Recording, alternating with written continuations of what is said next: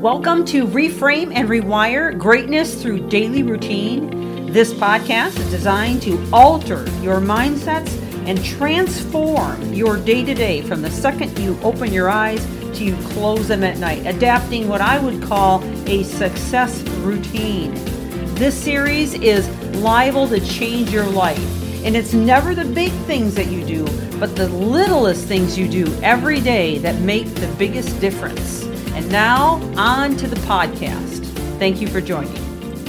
Well, welcome back to the podcast as we continue to wind down on this series, 20 Ways to End Procrastination. Well, I'm hoping to squeeze the last two in today, but I neglected to give you the name of a book recommendation that I have for you yesterday, so I'm going to do that right off the bat here. And that is Atomic Habits by James Clear. Again, Atomic Habits by James Clear. Highly recommend that book. It's very well written, and it will teach you so much about building habits, keeping habits, sustaining habits that are healthy, powerful, and will lead you into success. So that's a great book. You can get it on audio. You can also get it in print, depending on how you are able to obtain books or how you like to obtain books. So let's jump back into the series here and see if we can put a cap on it today. The next one that I have here is avoid distractions.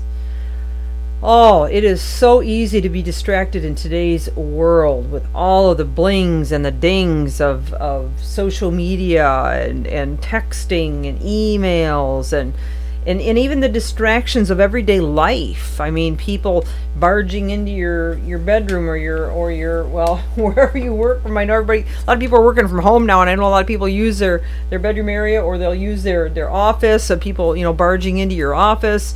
And then we have the interruptions just of thoughts and patterns that we've developed that can distract us from staying focused on our work. Especially if we're under any kind of stress or frustration. There are just so many distractions. The list could just go on and on and on. But if we're going to end this habit of distraction, and it is a habit, and we've discussed that already, of procrastination, then we have to begin to really think about what we're thinking about, okay? And we have to, as I'd mentioned and challenged you a couple of episodes ago, get clear on the areas that you tend to be weak in, the areas that you tend to keep repeating again and again that are not leading you in the right direction. And you may have even discovered that distractions is one of those things, okay? The more temptations you have to do something else instead of what you should be doing, the easier it is to procrastinate. So if you are working from an office space where there are a lot of blings and dings that I've already described to you, you may have to shut them off. You may have to put your phone in another room or your device in another room. You may have to close down every window and even shut off notifications on your computer or your laptop. You may have to put a note on the door, please do not disturb, or busy for 2 hours, come see me later. Or maybe you have a note that, says something like, I will be tied up until such and such a time. Please feel free to come back at that time. You may have to put notifications on your email account. I check emails. This is one of the ones I love to offer as a tip, is have check times. So with both the emails and the social media, say you put a notifier on the emails that say, thank you so much for emailing me. I'll get back to you as soon as possible. I check my emails at 8 o'clock in the morning, 11 o'clock, 2 o'clock, and 5 o'clock. So that way they know when you're going to get back to them, so they won't worry that you didn't get that they didn't, you didn't receive their email. And they also kind of have an idea as when you're going to respond. Or maybe you have check times twice a day, or maybe you have check times once a day. I don't know your situation, but consider having those check times. It's a very polite way to put boundaries on, so you have the time you need not to procrastinate, especially on the job. You can also have check times for social media. So you might only decide and stick to it. This is one where you might need triggers to do it. To only check your social media, at 9 o'clock in the morning, and then at noon, and then at maybe 3, and then maybe at 8 at night. Or maybe you don't need 4 times a day. Maybe you only need twice a day. Maybe you only need once a day. That's great. Less is better for sure. Average person checks their phone right now. The average is about every 3.5 minutes. Yikes!